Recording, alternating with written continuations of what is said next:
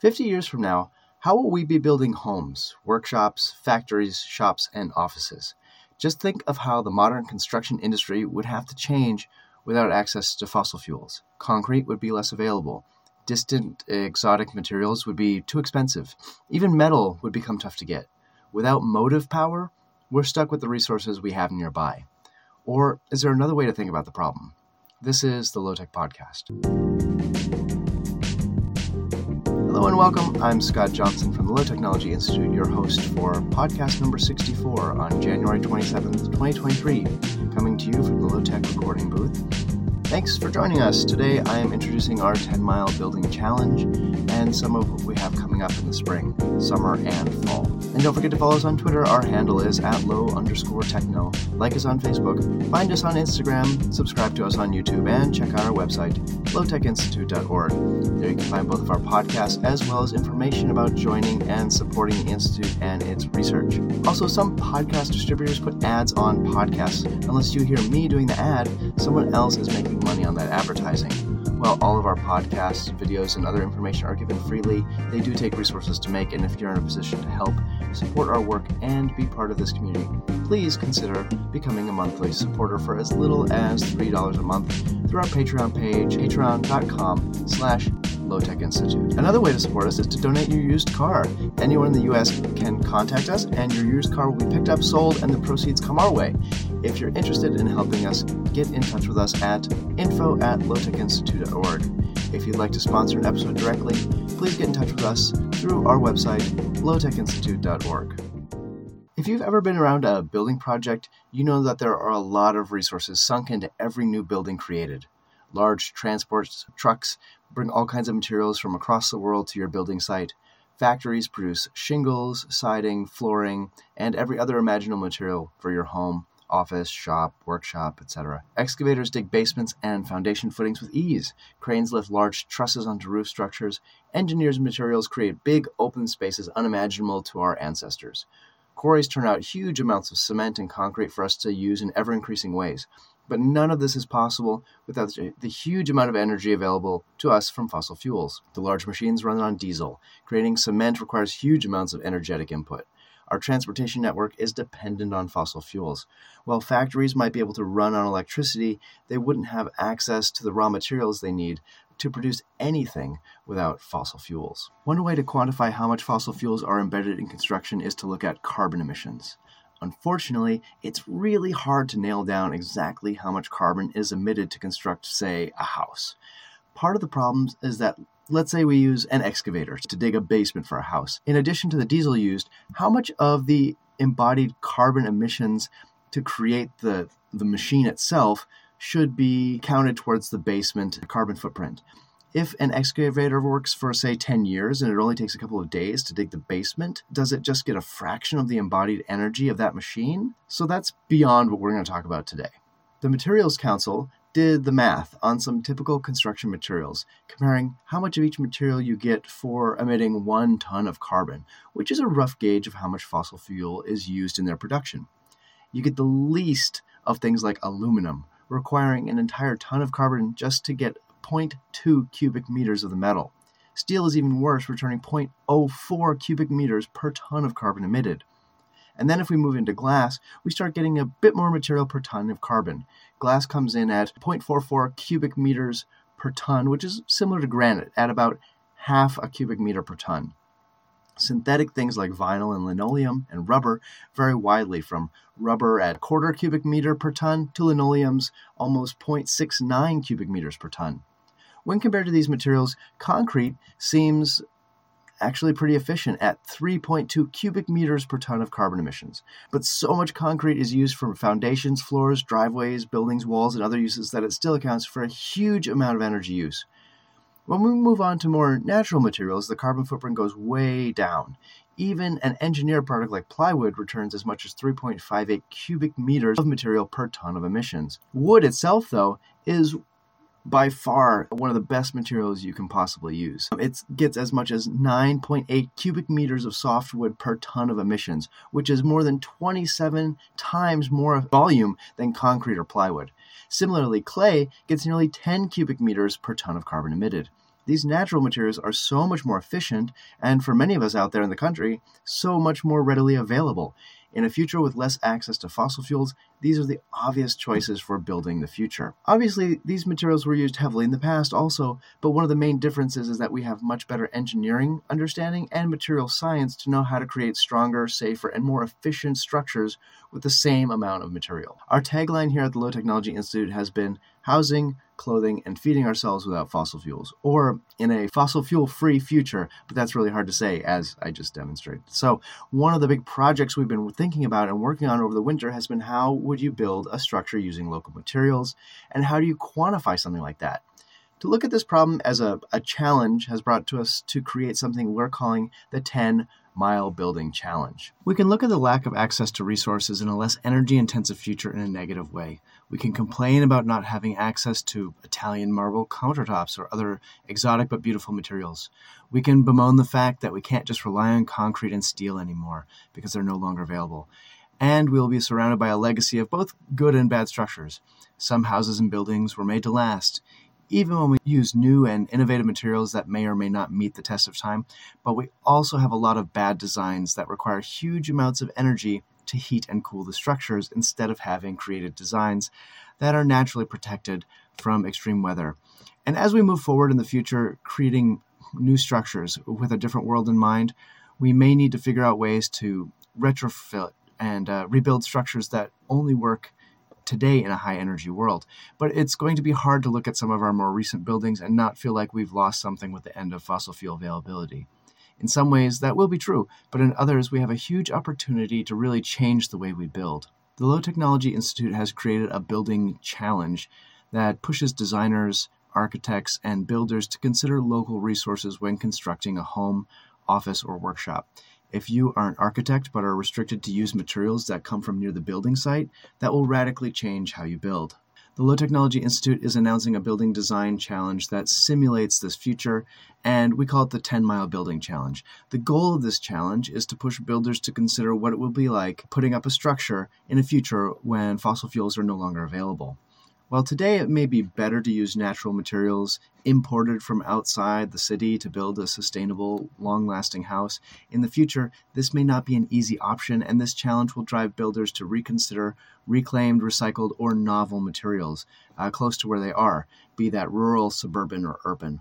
The goal is to develop strategies and solutions to meet the higher engineering standards of strength, durability, and efficiency of today with traditional, natural, or novel materials available nearby. In the country and suburbs, natural materials are easier to come by. Trees can be milled into timbers and boards, earth can be dug and rammed into forms to make walls or stacked into earth bags, clay can be smoothed over walls and polished for a lustrous finish. In the cities, recycled materials may be the clear choice. Bricks, lumber, insulation, windows, and wire can be salvaged from defunct buildings. Okay, so what is the 10-mile building? It's basically a building constructed materials that come from an average of 10 miles or less from the building site. That's it. This simple metric cuts out unsustainable building practices and materials and is equally applicable in any region here. And we're going to lay out the basic challenge concept, which is a certification process, which is free, or you can even pay for an outside audit. But we'll go over additional utility certifications, which also exist in another episode. Here we're going to have an example right on the Institute grounds, and we're going to discuss more about that now. So you might be thinking that you've heard about other sustainable building certifications and wonder why we need something else. The best known of these programs is called LEED, which stands for Leadership in Energy and Environmental Design. But there's a lot more of them out there, and almost creating an alphabet soup, including BREEAM, CASB, NGBS, Living Buildings, Energy Star, and a lot more. What all of these do is measure the environmental impact or the sustainability of a building project or its operation. Most of them have a point system, and the better designed, the higher the points and the level of accreditation. For example, out of a total possible score of 100, a LEED Platinum building received over 80 points in their scoring rubric. The problem with scales like this, although we do think their goals are laudable, is that they're not understandable to an average person. I've been asking people over the last few months, what is a LEED building, just to see what they would say. And most people come back with some sort of fuzzy statement about environmentally friendly construction methods. Unfortunately, this vague understanding permeates much of what is considered to be quote-unquote green today. Furthermore, people who are building with real alternative sustainable methods and materials ignore these certifications because they are considered to be mainstream greenwashing. But most importantly for us, in a future without fossil fuels, we will have to drastically change how we construct buildings. Even what's considered today to be the cutting edge of sustainable alternative design may not be possible without our fossil fuel-driven transportation network. The 10-mile building challenges is an artificial restriction to simulate some of the challenges designers and builders will be facing in a quarter century or a half century. Plus, when I say that most of the materials for this building come from less than 10 miles away, every visitor will immediately understand what that means. So why use distance as a measure of sustainability? Why not use carbon footprint? Well, for one, a carbon footprint is really difficult to measure in a concrete way, and there's no pun intended there. Like I mentioned before, how much of the embodied carbon of an excavator should be attributed to digging a basement? Do you get to count the tires as they get replaced faster than the excavator? Right? There's just so many questions. It opens a can of worms that's not really feasible for a typical builder or designer to calculate. Distance, on the other hand, is really easy to measure, and so is weight. And the chances are the more sustainable something is to make, the more likely you are to find it locally. Complex chemicals must be created and combined, and this is done in centralized locations far away. Concrete, steel, aluminum, and synthetic chemical compounds are all made at factories, and they rely on transportation network to distribute them far away. Also, the more complicated a building product is, such as plywood, drywall, and synthetics, the more likely they're also made at one distant location and then shipped all over the world. None of this is feasible without fossil fuels. On the other hand, renewable materials like wood, straw, reusable things like stone and brick have been produced locally for centuries. They'll be available after fossil fuels are no longer around because they were available before fossil fuels were here. But sawing lumber, for example, can be done anywhere. Clay found across the globe, so is straw and stone. Additionally, limiting builders and designers to use local materials will help architecture fit within its own landscape. Part of the cachet of Italian marble countertops is that they come from far away. This is called conspicuous consumption, which basically means spending money to show off. This challenge is the opposite of that. What beautiful structure can you build with what you have on hand? We already lived this challenge to some extent. We live in a house that was built in 1855. The bricks were dug from a clay pit just a block away. The wood was cut in a sawmill on the creek that runs through town. The doors and windows were made a block away in the now gone Hoxie sash and door factory, which used a horse gin to drive the machinery. The fact that durable and beautiful houses could be built locally less than 2 centuries ago should tell us that this is completely feasible. Or more than that, since we have greater engineering and materials knowledge, meaning we could rise to this challenge to create even better structures. Let's talk a little about how this will work. The point is to be easy to understand, and the calculation is very simple. We thought about it different ways to measure distance and materials, but in the pre-fossil fuel world, the primary consideration of transport was weight, and so long-distance shipping was what we came down on. So what we do here is multiply the weight of any building material by the distance traveled to get to the building site. Then all the weights for all the materials are summed, and the total pound miles are divided by the total pounds to give us the average total miles. This is really clear with an example. Let's take a simple one. Say I want to build a doghouse here in Wisconsin. I get 50 pounds of wood milled locally, let's say 4 miles away, and I put the doghouse together with a pound of nails from Ohio, which is 300 miles away. So if I multiply 50 pounds of wood by 4 miles, I get 200 pound miles. I multiply the pound of nails by 300 miles, and I get 300 miles. That gives me a total of 500 pound miles. That's how much the building contains. And I divide that by the total weight of the structure, which is 51 pounds, giving me 9.8 miles. My doghouse, then, it would be considered a 10-mile building. If you're from outside the U.S., you could use 15 kilometers as your cutoff. But really, this is an arbitrary distance. It's about what would be comfortable for a horse and wagon to go and pick up something in a day. Some 10-mile buildings might actually be 6 or 7 miles when the math is done. Others might be in the teens, but this gives us a real, understandable way to compare how locally and sustainably a construction project was sourced. We also have a rubric to talk about utilities. I'm going to spend more time on this later in a future episode, but basically it looks at what percentage of the structure's utilities, as measured by estimated emissions, are provided for within the 10-mile radius. So, for example, a wood stove fired by local sustainably harvested firewood would be seen as a better over its lifetime than, say, a natural gas furnace, which is dependent on distant natural gas resources. If you want to read ahead or see more about this challenge, you can go to lowtechinstitute.org/TMBC. That's just 10 Mile Building Challenge abbreviated to its initials. lowtechinstitute.org/TMBC. So now let's turn to what you can expect to hear about in the next year. We are going to use this rubric to audit a building we are creating on our own grounds. Over the last few months, we have been designing a timber frame structure that will house a workshop and living space. We plan to use as many local building materials as possible and still meet code. This is a huge challenge with many moving parts, and over the next year we hope to have interviews with different designers, builders, and professionals to discuss various aspects of how to design and build a 10-mile building. The podcast will essentially be deep dives into various aspects of design and construction. But there are other ways to follow along with the project. We'll be documenting the entire thing on YouTube, so if you're not already subscribed to our YouTube channel, head over there and subscribe to make sure you don't miss out.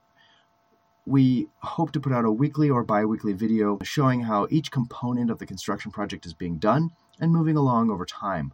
We'll discuss and show the challenges, successes, and failures as we face them. If you're in the southern Wisconsin area, you can actually take part in any or all of this building project as well.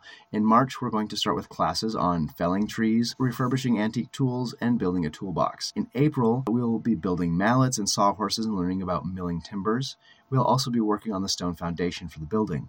By the end of April and into May, we'll be cutting timber frame joints and beginning to assemble the first floor, and then the superstructure of the building at the end of May. By June, we hope to be working on the roof, followed by the flooring and siding. By July, we should be using light straw clay to infill the walls for insulation, as well as talking about how to build windows and doors, install flooring and siding. By August, we'll be working with professionals to install utilities, including electric, plumbing, and heating. And by September, we hope to be working on the interior finishing, like lime plaster walls and a masonry heater. These classes can be taken a la carte, or a person can take all the classes for a flat fee. We also hope to have some free public days for folks to come by and see how the project is going. The first part of any construction project is the design process, and that's what we're going through right now, and we will detail in an upcoming episode. We want to tread the line between giving you interesting information, but not going into too much detail that it's overkill. If you have questions you want answered about the project, feel free to write into scott@lowtechinstitute.org. And stay tuned for more. That's it for this week. The Low Tech Podcast is put out by the Low Technology Institute. The show is hosted and co-produced by me, Scott Johnson, and co-produced and edited by Hina Suzuki. This episode was recorded in the Low Tech Recording Room. Subscribe to the podcast on iTunes, Spotify, Google Play, YouTube, and elsewhere. We hope you enjoyed this free podcast. If you'd like to join the community and help support this work we do, please consider going to patreon.com/lowtechinstitute. Signing up. Thank you to our Forester and Land Steward level members, Sam Brown, Marilyn Skirpon, and the Hamises for their support. The Low Technology Institute is a 501c3 research organization supported by members, grants, and underwriting. You can find out more information about the Low Technology Institute, membership, and underwriting at lowtechinstitute.org. Find us on social media and reach me directly. I'm Scott@lowtechinstitute.org. Our intro music today was Skyscrapers off the album City Slacker by Holisna. That song is in the public domain, and this podcast is under the Creative Commons Attribution and Share Alike license, meaning you are free to use and share it as long as you give us credit. Thanks, and take care.